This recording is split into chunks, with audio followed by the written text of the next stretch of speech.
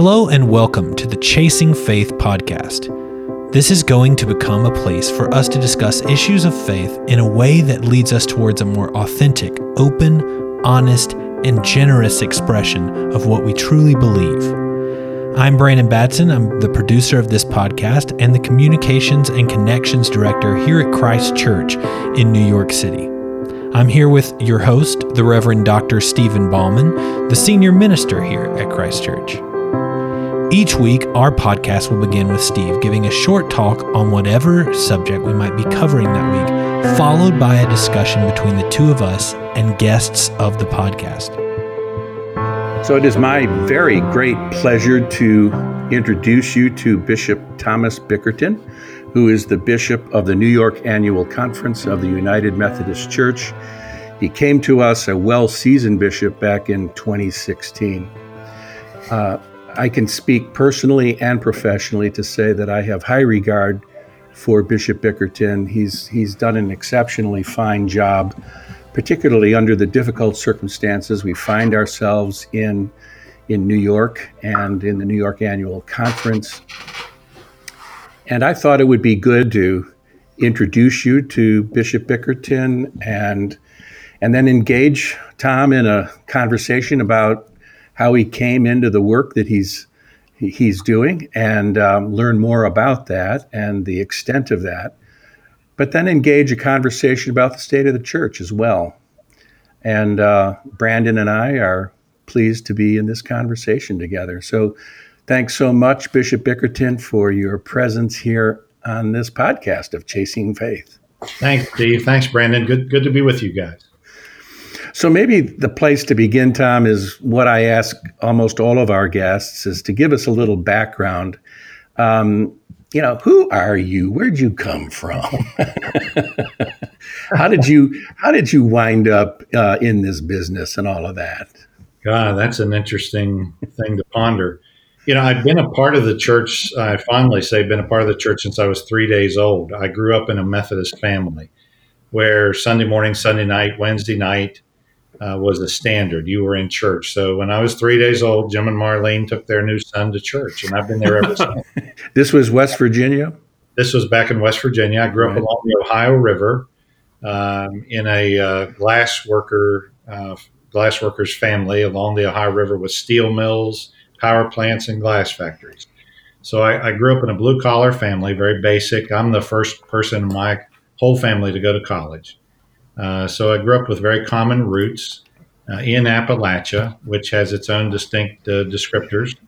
But church was a big part of our life together. And so, the people around me, family, friends, parishioners, they all accepted my call to ministry before I ever dreamed that there was one. I mean, I feel like I was pointed toward ministry by them from the beginning.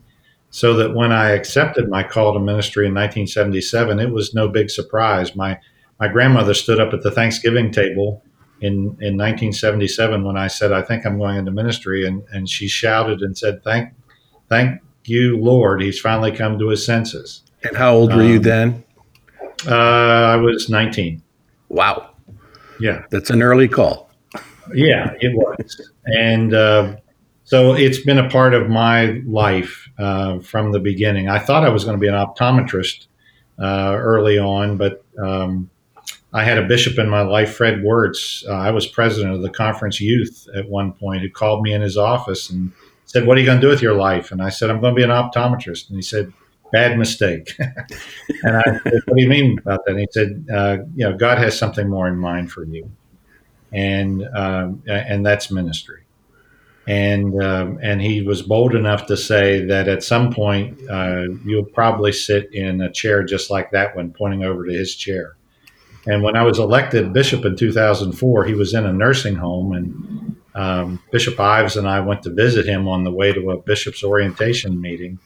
And I walked in the nursing home, and Fred Wirtz stood up and feebly walked over to me, hugged my neck, and whispered in my ear, I told you so. He hadn't forgotten about that. So my journey's been intertwined with the church my whole life. Yeah. What's interesting about that from my vantage point is that I came into the ministry not that way. I stumbled into God in college. I mean, I grew up in the church, sort of, but my family moved around a lot, so I didn't have a hometown. Yeah. And when I woke up to the idea that maybe I should get ordained, I had to choose a denomination. I had to find my way in that. So it was a different, but I think yours is a more, well, maybe your call is uncommon in some ways, but in a way it's a more common deal that people grow up in the church. They're steeped, they are nurtured. So I've heard you talk before about how well nurtured you were by the church and how it was a very natural outcome for you. Yeah, it's exactly right. In a mystical kind of way, Steve, I've always felt the hand of God on my shoulders. And I'm very much in tune with the reality that there's no self-made person in the world. So what I have, I'm keenly aware that I'm a benefactor of. I was nurtured on the back porch of 110 Poplar Avenue, my grandfather and grandmother's house, sitting on the glider. He taught me more about faith than any seminary class ever did. And it's something that still moves me today at 62. Still moves me greatly today is that I realize that I didn't generate the things that I have. I'm just a benefactor of them, and I'm deeply grateful for that. I wake up, as naive as it may sound, I wake up every morning and my first words are, God, I can't wait for the adventure that you've got in store for me today. I'm very keenly aware of the role that I play, the life I've been given, and I live a life that's filled with a great deal of gratitude. Yeah, I think that you exude that quality about looking forward, looking into the day as an adventure that's been given to you. I sense that in your countenance, and that's a gift. That's a gift to the church as well. Well, it's been challenging these days, as you well know. I think everyone's faith is being taxed and torn and pulled and pushed in this season that we're in. And it is very much an endurance test to be able to see the adventure in the midst of the grim realities. Yeah.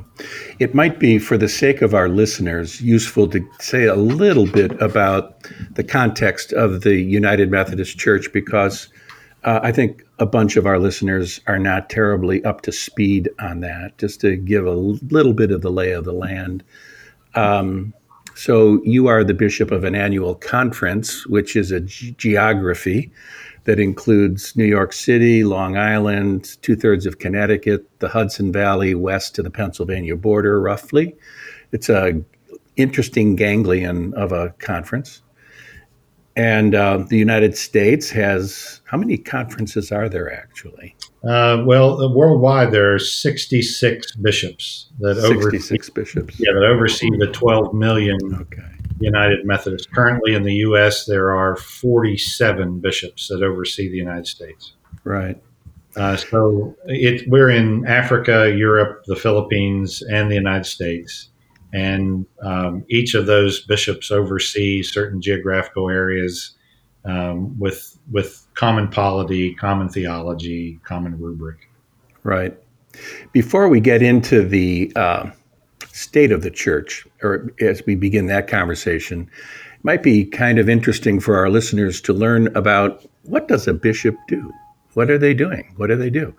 And how does it differ from what a pastor does? Can you say a word about that?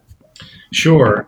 I think our Book of Discipline is pretty clear about the role and function of a bishop, and our job is a keeper of the faith, a shepherd of the flock, an overseer of a body of franchises, if you will, where that theology and rubric is lived out on a weekly basis. So it's very pastoral in nature, although it does have administrative and oversight responsibilities attached to it.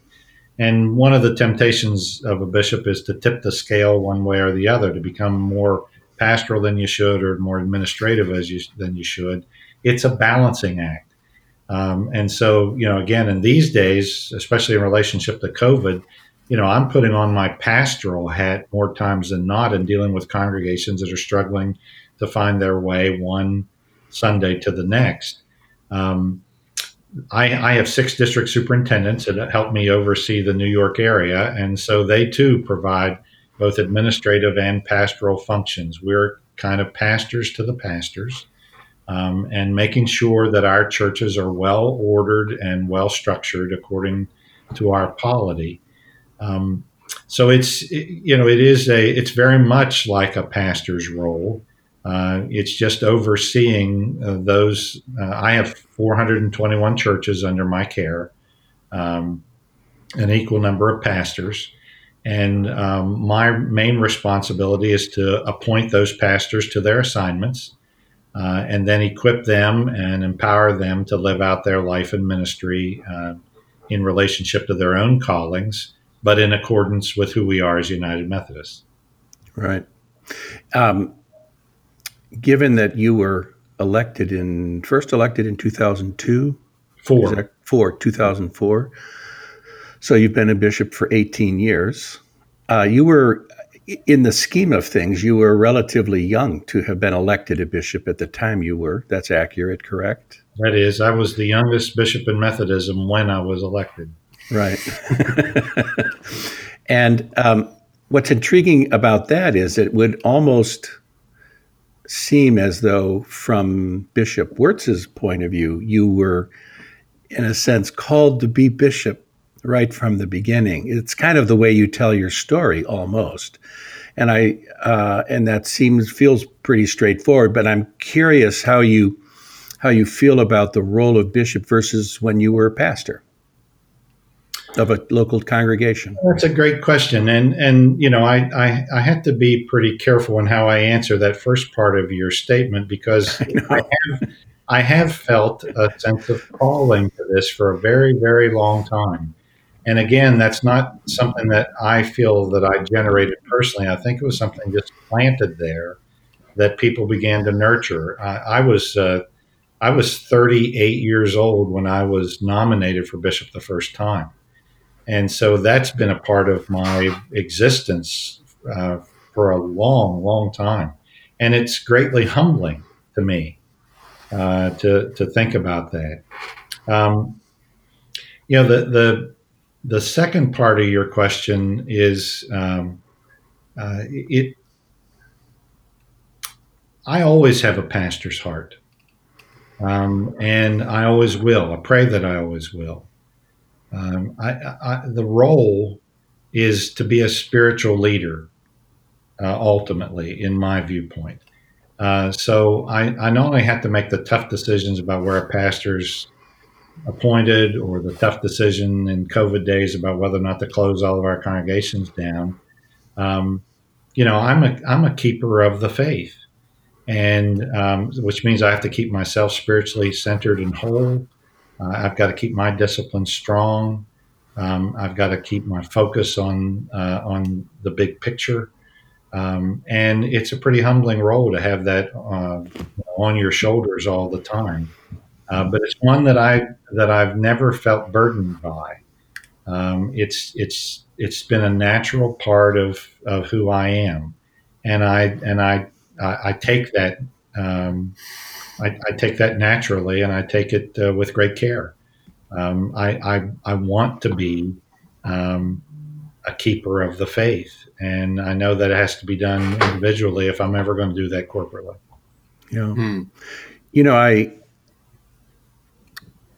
the role, and even the way you speak of it now, in this way, can be similar to, say, the role of any leader in a church. But there is a dance, isn't there, between ego fulfillment, desire to be known to be successful and capable and competent, and while holding the reins of a gospel of humble love. It's a daunting challenge. I almost don't think we talk about this enough as clergy, because I think there's a dance here that often gets neglected. And what do you think? What do you think about that? Does that ring true to you as well? Man, there's a bunch of branches on that tree. And we could talk all day about Yeah. that, especially in the current context. Yes. Our polity is one where there is a hierarchy. And, people oftentimes who don't know much about Methodism say, "Who's your boss?" Yeah. And my answer is God. I don't have I answer to a committee on the episcopacy, but I'm really my own boss at that point. And that tempts one to get into the ego game. I am bishop kind of thing. Yeah. And that's been, that's in certain contexts, that's still operative for some bishops. And it's a temptation. It's a power grab. And it is allowed in some extent based on our polity. But in the current context, where there's a real move toward flattening of leadership, the question about what are you as a leader willing to give away in your leadership, that's a relevant conversation, especially in relationship to dismantling racism conversations that we're having. What are you willing to allow other people to lead in? It's a very real conversation, and it is quite a balancing act because the polity of the church isn't going to go away anytime soon. So if there's going to be adaptations to leadership on this level, it really is dependent upon the individual to initiate that. And I think the only way to initiate it's out of a healthy ego strength, that you're not threatened by it, but you do see that we're in a day and a time where trust levels are very low. There's skepticism of anyone in leadership, and how you enable others to embrace and believe you when you say that you really do want to collaborate, that you want to walk alongside, that you want to share leadership. That's tough work because people always default to you're the bishop, you're responsible for appointments of us if we're clergy. So the default is always to the bishop. Right.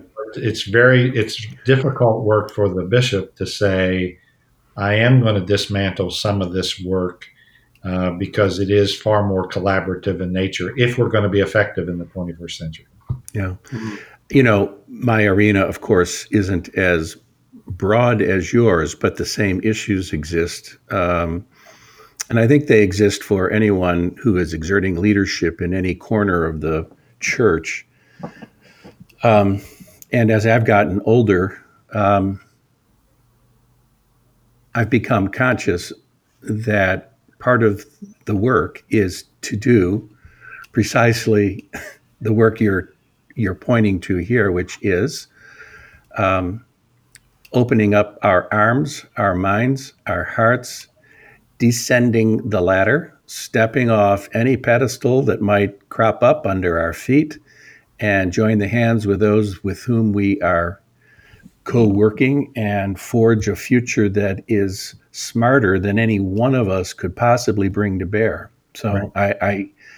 I applaud your attempt at doing that as well in the arena. I'm kind of curious, do the bishops have this conversation, this level of transparency in their conversations or in their work when they're together? Yeah, I think we're having more and more of those conversations because these are pretty humbling days. And if you're not willing to have the conversation, you can bet that the conversation is going to come your way.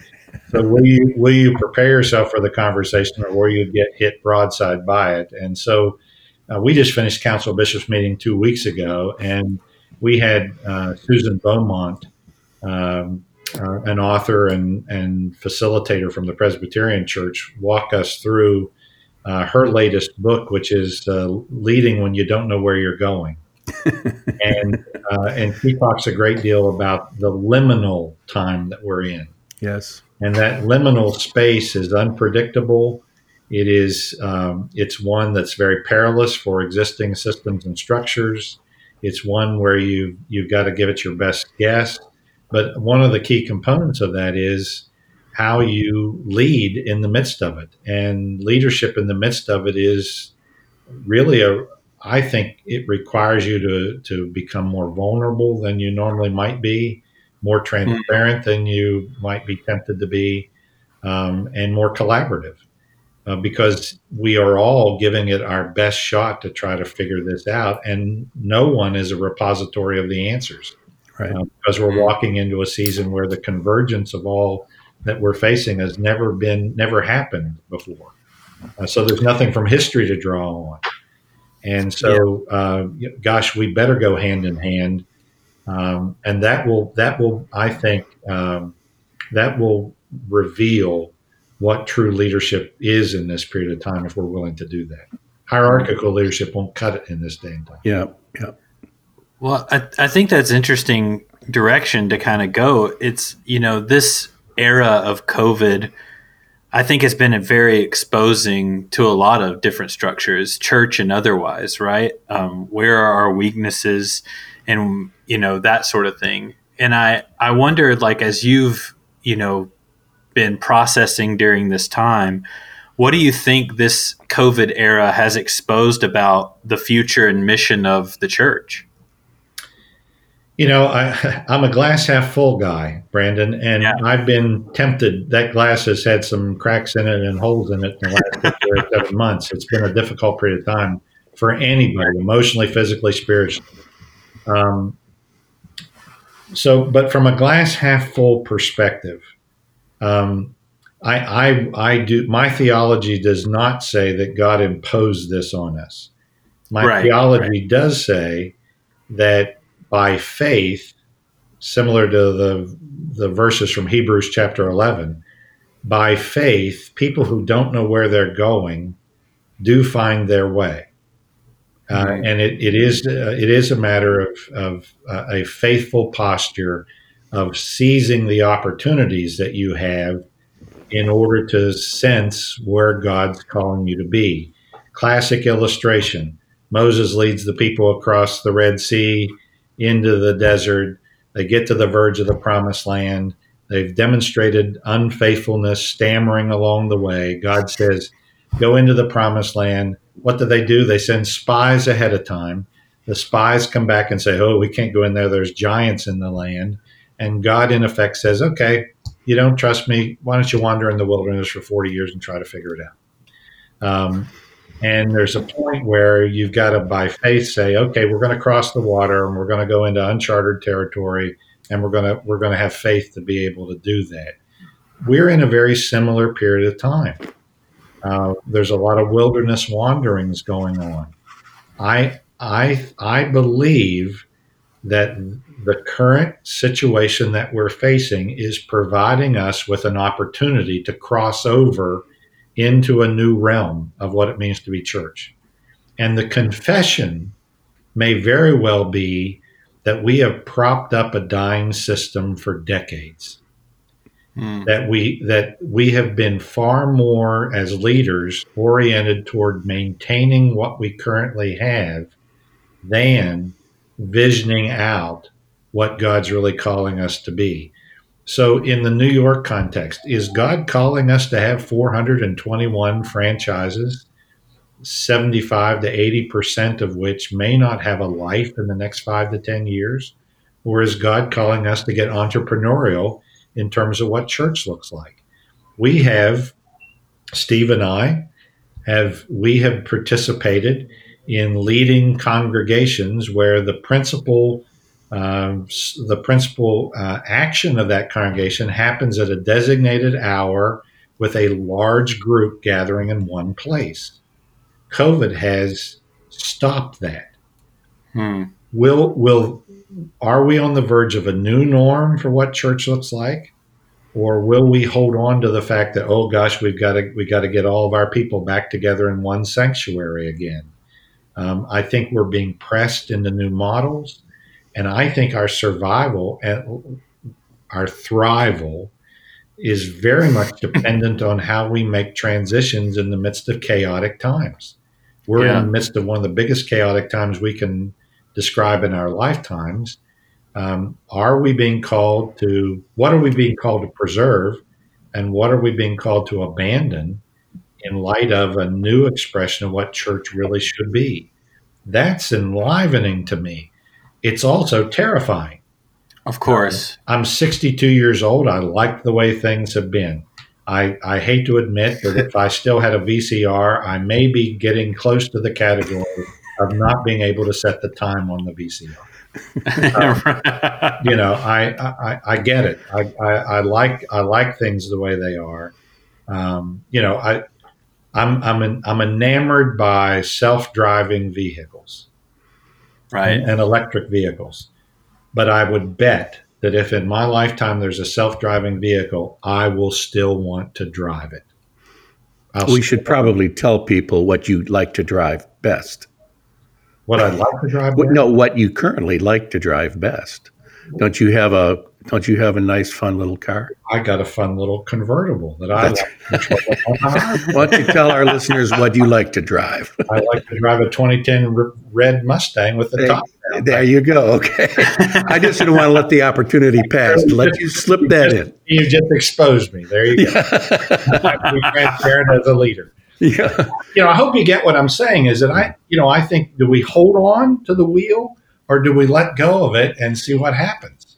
And I think COVID has forced us into something that we probably should have been doing for years, but we just were lulled to sleep by the monotony of maintaining what we currently have. Tom, do you think that this mindset is becoming more fully formed within the other bishops or within the church, broader church, or do you think you feel still a lot of resistance to what you're talking about? It depends on who you're talking to. I think holistically, Steve, we're in a stutter step at this. Yeah. I think we know what we need to do, but we're stutter stepping our way into it. And I think in our subconscious, we just want things to go back to the way they were before. Yeah. And I think that's just totally honest. I think we just want to go back, but we know we can't. And it's terrifying because we don't know really how to move forward. And, bishops tend to be the kind of people that want to do everybody's work. We want to get into everybody's lane. We want to solve everybody's problems. And so it's difficult for us when we don't have clear pathways and that we find ourselves in the company of everybody else who is trying to figure out how do we best lead in the midst of these very uncertain days. So we're a work in progress very much. Right. And, okay, so COVID is certainly up in front, staring us right down. Also, the matters of race and racism. And I know the church is making some attempts at addressing this, but that's going to be crushing in on us as well, right? I mean, that's kind of another crisis that's confronting us as a church, and including our history as a church. What are some thoughts or experiences you have in that realm? And I realize that we're a little limited by having a conversation among three white men, right, although of different generations. But let's name that, and then let's have the conversation. Sure. Well, I think there are parallels in much of what we've talked about the last 5 minutes, and that relates to one of the books that I've been leaning on quite a bit is Robert Jones's book White Too Long. Mm-hmm. And really would commend it to anyone. But it really is a glaring commentary on how whiteness is so ingrained into everything that we do, not just white folks. It's ingrained into the culture so much that it's formidable to think about getting out of that. And how willing are we, especially those of us that are white, how willing are we to empower the marginalized? How willing are we to dismantle the systems that have given us great privilege?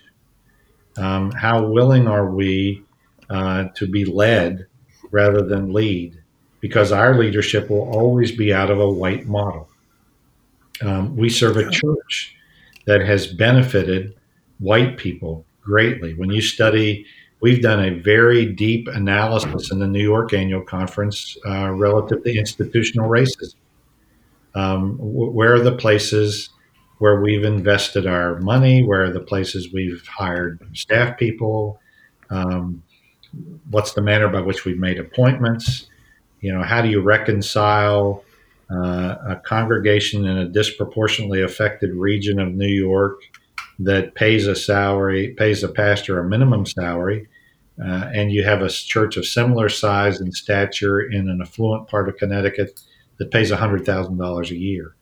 For the sake of the mission of the church, how do we begin to provide a sense of equity, and how do we give voice to those who really should be leading us? How willing are we to be able to do that? And what it requires is the very same thing that we've been talking about, a dismantling of norms and procedures that we leaned on for a sense of comfort. When I'm engaged in any number of anti-racism conversations, it will come out inevitably that this will be painful for some of you. And it should be, because it's an acknowledgement of what I think it's basic language, but it's an acknowledgement of sinful behavior that we have allowed to become a part of the fabric of who we are. And to get rid of that is formidable. I think from a very basic standpoint, those of us in leadership have got to be committed to keeping that on the front page.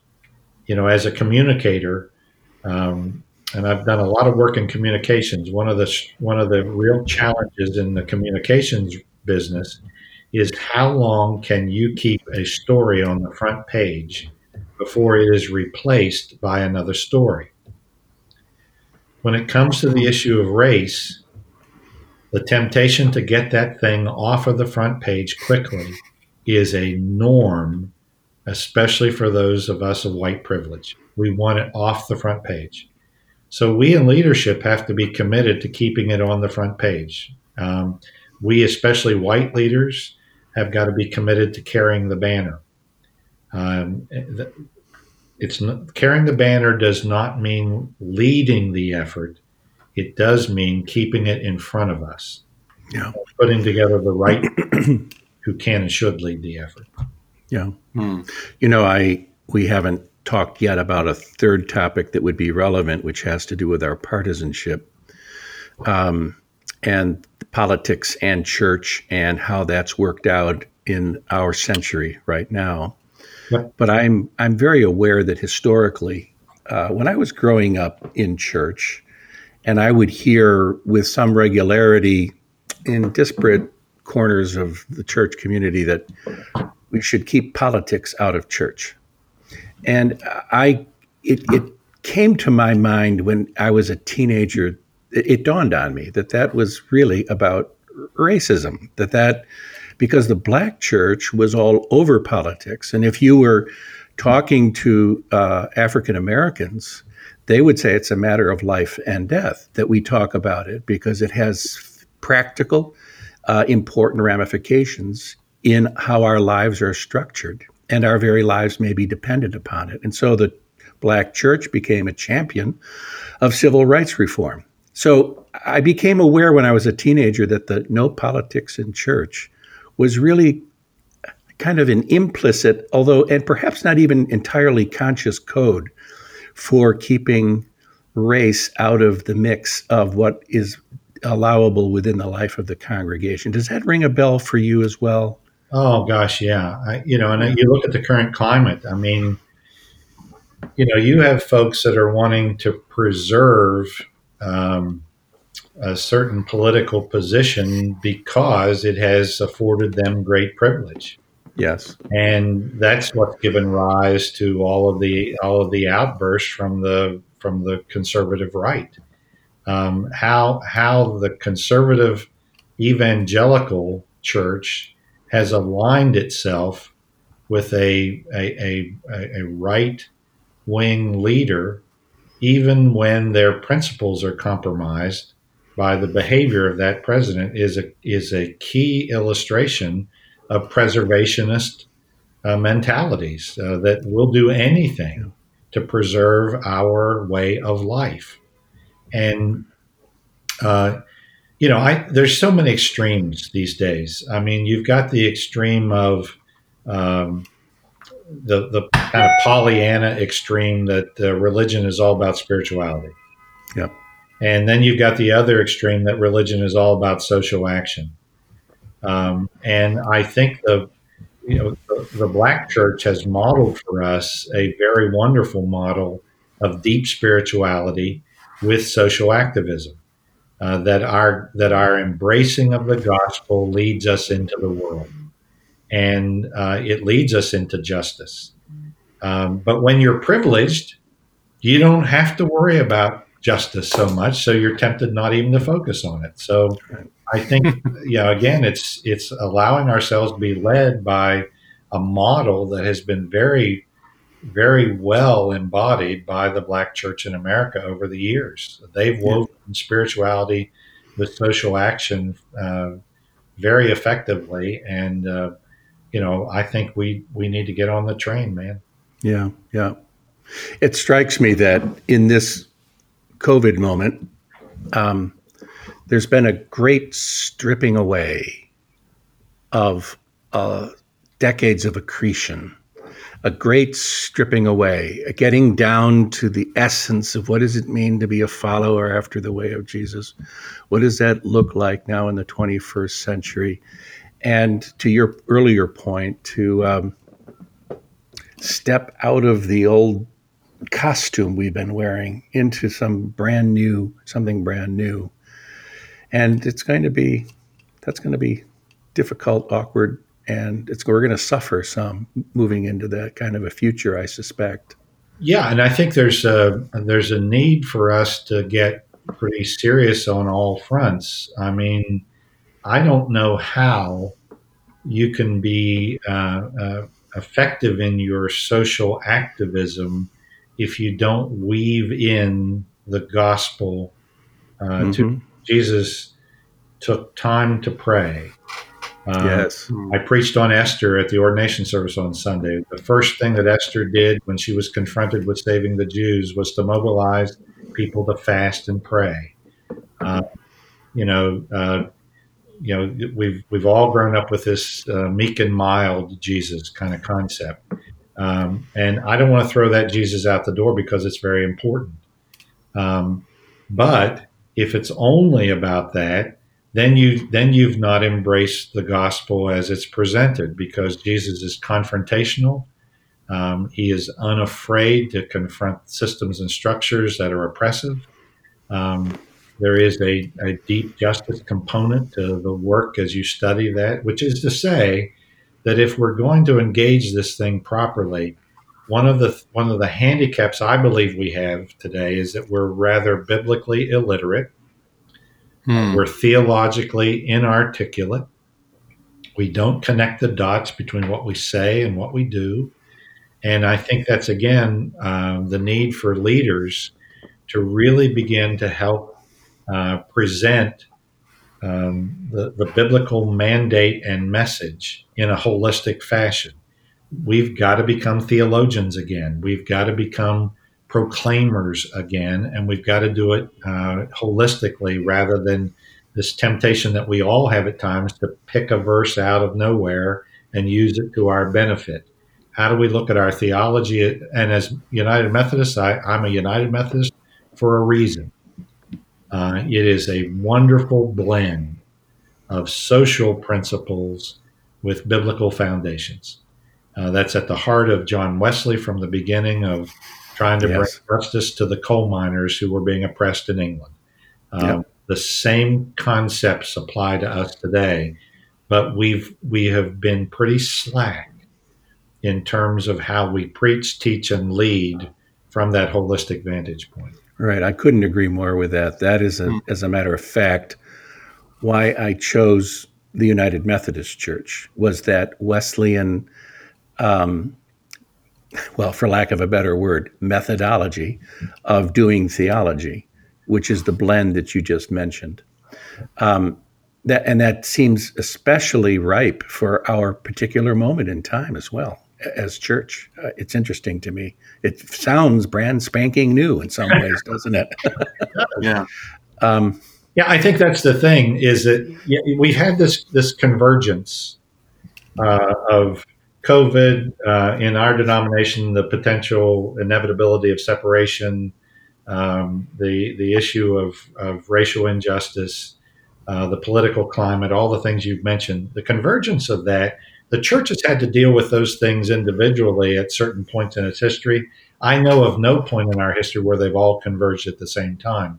Right. It does cause us to be unique, I think, in our leadership. However, we tend to not look in the rearview mirror very often when it comes to we think that we're in a unique period of time when, in fact, there are four fathers and four mothers before us who really did navigate through some pretty critical times that we can glean from. You don't have to always reinvent the wheel. Right. And Wesley is one of those marker points. I think there's a lot to be gleaned from life in Wesley's England. You know, Tom, I also think that leading institutional franchises, as you referred to them earlier, in a manner that is expressive of the kind of theology we've been talking about is also a great challenge. I'm a part of a group of Methodist pastors from historic and larger churches. It's a support group.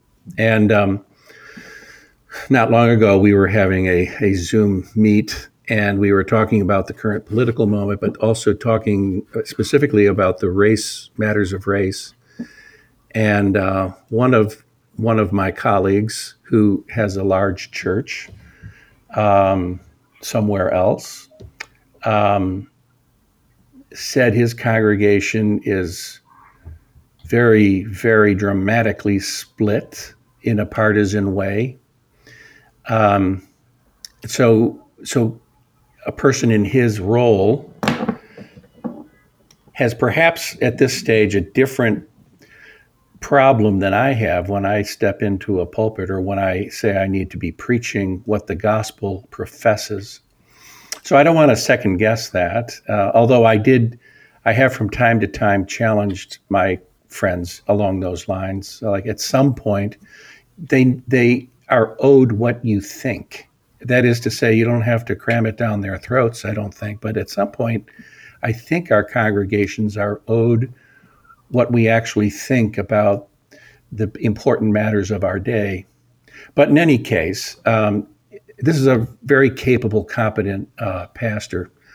But he said to me at one point, not just to me, but to our group, he said, well, just that week, he got a letter from an anonymous person who reported that he had seen, I don't know if it was a he or she, so I'll say they had seen his wife and daughter at a Black Lives Matter event. We are watching you. So professing the gospel in that context becomes a rather challenging matter. And then you couple that into what are my obligations to the institution, to the fact that I've got to meet the budget at the year end, and how do these things interweave those complexities? But I think we're entering a phase where we're not going to have the luxury of being too nuanced about this. Does that sound right to you? I think you're absolutely right, and it's a fundamental choice that every leader has to make. Is right. To what extent are you willing to risk even your own life for that which you're called to do? I was on a Zoom call a couple of weeks ago with a colleague bishop from Africa who, in a very tender moment, said, I today am fearful for my life because of the political tensions that exist on the continent. And, the issues related to whether or not and to what degree will the church stay together. This bishop had taken a stand. and has become very unpopular because of it. And I have traveled enough in Africa to know that when he said those words, he meant them. He's afraid for his life. Yes. And if you're in certain parts of the United States and you have a posture of social activism or social justice, and you are daring enough to proclaim that from a pulpit, you risk your family at that point. Yes. And I think we all. I think the political tensions today between the reluctance of someone to admit that another person is going to assume the Oval Office in a few weeks is only stirring up that partisanship even more. Yes. To the point that even in neighborhoods here in New York, you've got red versus blue. You got family pitted against family. And what is the unifier? It's leadership. Are we willing to lead our people through that? And that becomes even more challenging because I find today that words like unity, for the sake of the whole, civility, those are words that are not very popular. Trust, No. those are words that are not very popular. So to have a civil conversation, if for some is suggesting that you're not really dealing with the issues. Right. And I think it's very complex, but I think from my vantage point as a bishop, it's extremely important for me and the group that I work with to be able to provide the kind of support for a pastor when a pastor does need to be on the front line. Yeah. And No, I think that's crucial. we can't, none of us are solo operators. We've got to know that there's someone behind us supporting us when we take a step out. Yeah. And that's becoming even more real for me these days. Yeah. You were intimating a bit about whether the church would hang together, and I think we should probably touch that subject. I know our listeners would be interested in knowing how you're reading the future of the denomination in regards to our likely schism up ahead around especially LGBTQIA matters. Can you comment on that, Tom? Yeah, there's a lot of branches on that tree too. Yeah, I know. I think one of the things at this COVID time, as Methodists, we know that our general conference has been postponed due to COVID. That's the big decision-making body of the United Methodist Church. It's not currently meeting. There's a lot of debate about when and how that meeting will take place. That's where the big decision about separation is going to happen. But I find it really interesting that in the COVID day that we're in, a lot of those decisions are just kind of already happening. As in the great stripping away I was referencing earlier, right? Oh, I mean, I think that we've had no choice but to become local and regionalized, which is a big conversation. Will the church become regionalized? Well, I would argue the church is already becoming regionalized. Right. We have a norm of practices here in the New York Annual Conference that wouldn't play well in Mississippi, and Mississippi politics wouldn't play well in New York. We're living into our context here.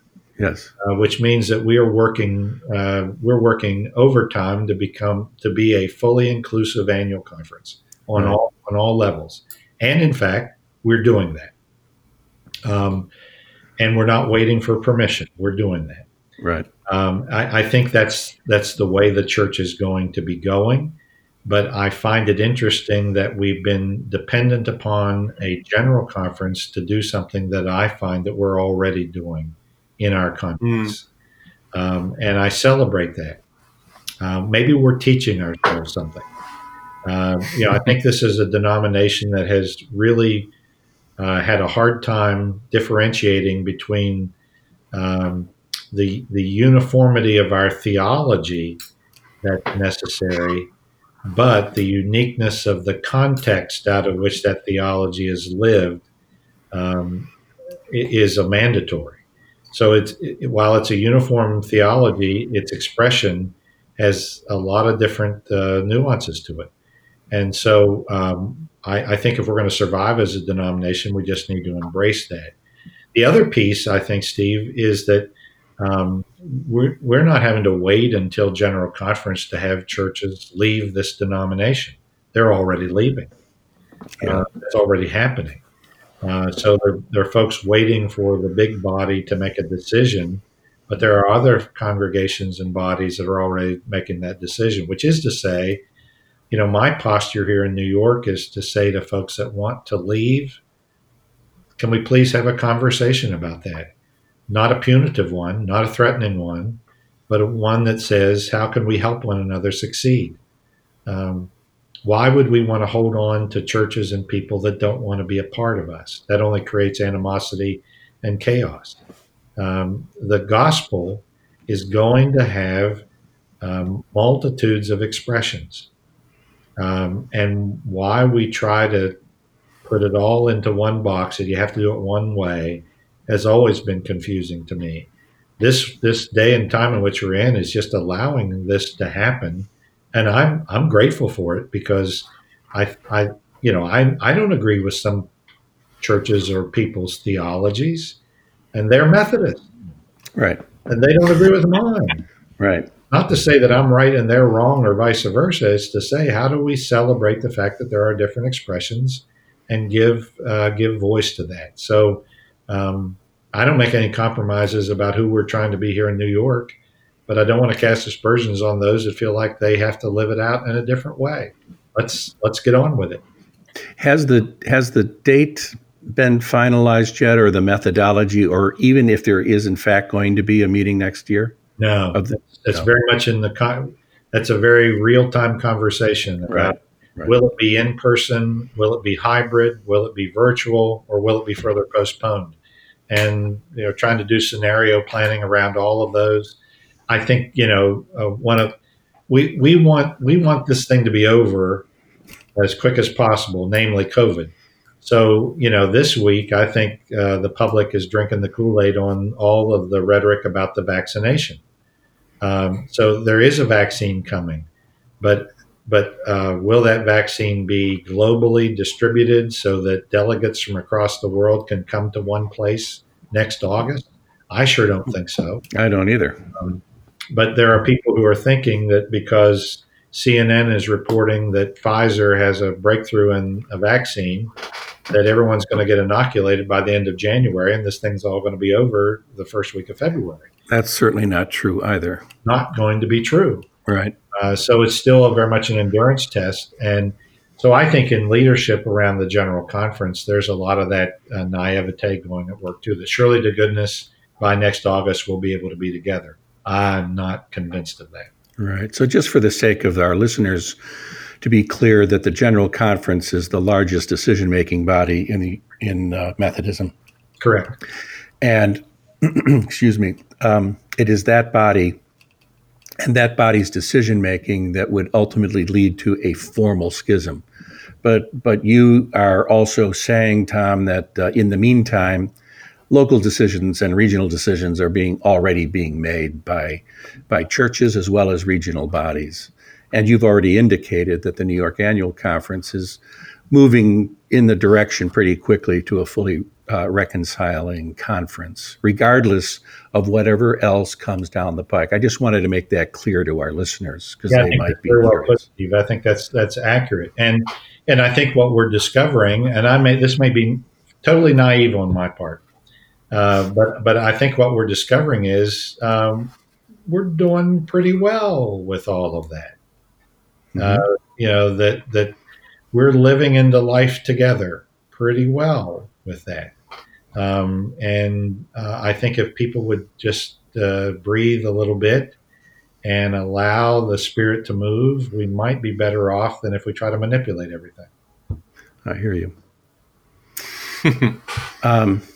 Brandon, is there anything on your mind? I think we're kind of coming up on our end time, but was there something on your mind that's been left out? No, I think we touched a lot of it. I mean, I just appreciate your willingness to be a part of this and to speak candidly about all of these issues that we're all dealing with in real time. I think that was the thing that I was the most interested in. It's like, what do you see this time communicating to us? And I think you were clear about that. We didn't get into it, but the whole difference in generations and how the generations are interpreting church today is an interesting conversation. And maybe on another occasion we can have that. We can talk about that. A great conversation to have. It is. And it does speak to that flattening of leadership again. How willing are, when Methodism was in its heyday, this revolution called Methodism was being led by people under 35. Yeah. A circuit rider you weren't riding a horse on the circuit when you were 40 years old. You're probably in the grave because you've been working so hard prior to that. Yeah. The church in its greatest days of growth were led by younger people. And now we older folks are holding on for dear life to try to lead it. And, I think there's a lot to learn there about what new expressions of church really need to look like that are relevant and meaningful for the upcoming generations. Yeah, Our reluctance to do that's our demise. Yeah, I agree. Well, this has been a great conversation. I will echo Brandon's comments. Grateful for your transparency and candor. I think that is so helpful for the church in general to have its leadership be not holding all of the answers, but certainly holding a passel of questions, speaking frankly about how they're situated in the midst of them. You model that extremely well, and I'm grateful for that. And I look forward to your evolving leadership within the life of this church. I'll give you the last word if you'd like it. Well, I guess that was a little bit of a tee up from Brandon, and that is to say that, these days really require transparent, vulnerable leadership, and that not one of us is a repository of hope.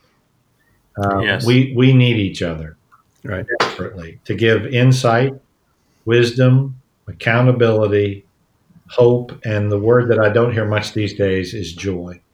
Yes. It's out of relationship that we will find our way. And it's not about one group or individual over another. It's about us going hand in hand into an unknown future, and knowing that we're holding hands, even if it's with gloves on. Just knowing that we're holding one another's hands through this is a sign of hopefulness for me, and that's what I hold on to as we navigate these uncertain times. I thank you guys for the opportunity. It's been a great time to spend together, and love the conversation. Yeah, thanks very much. Stay healthy. You too. Be well. Thanks, Brandon. Thank you.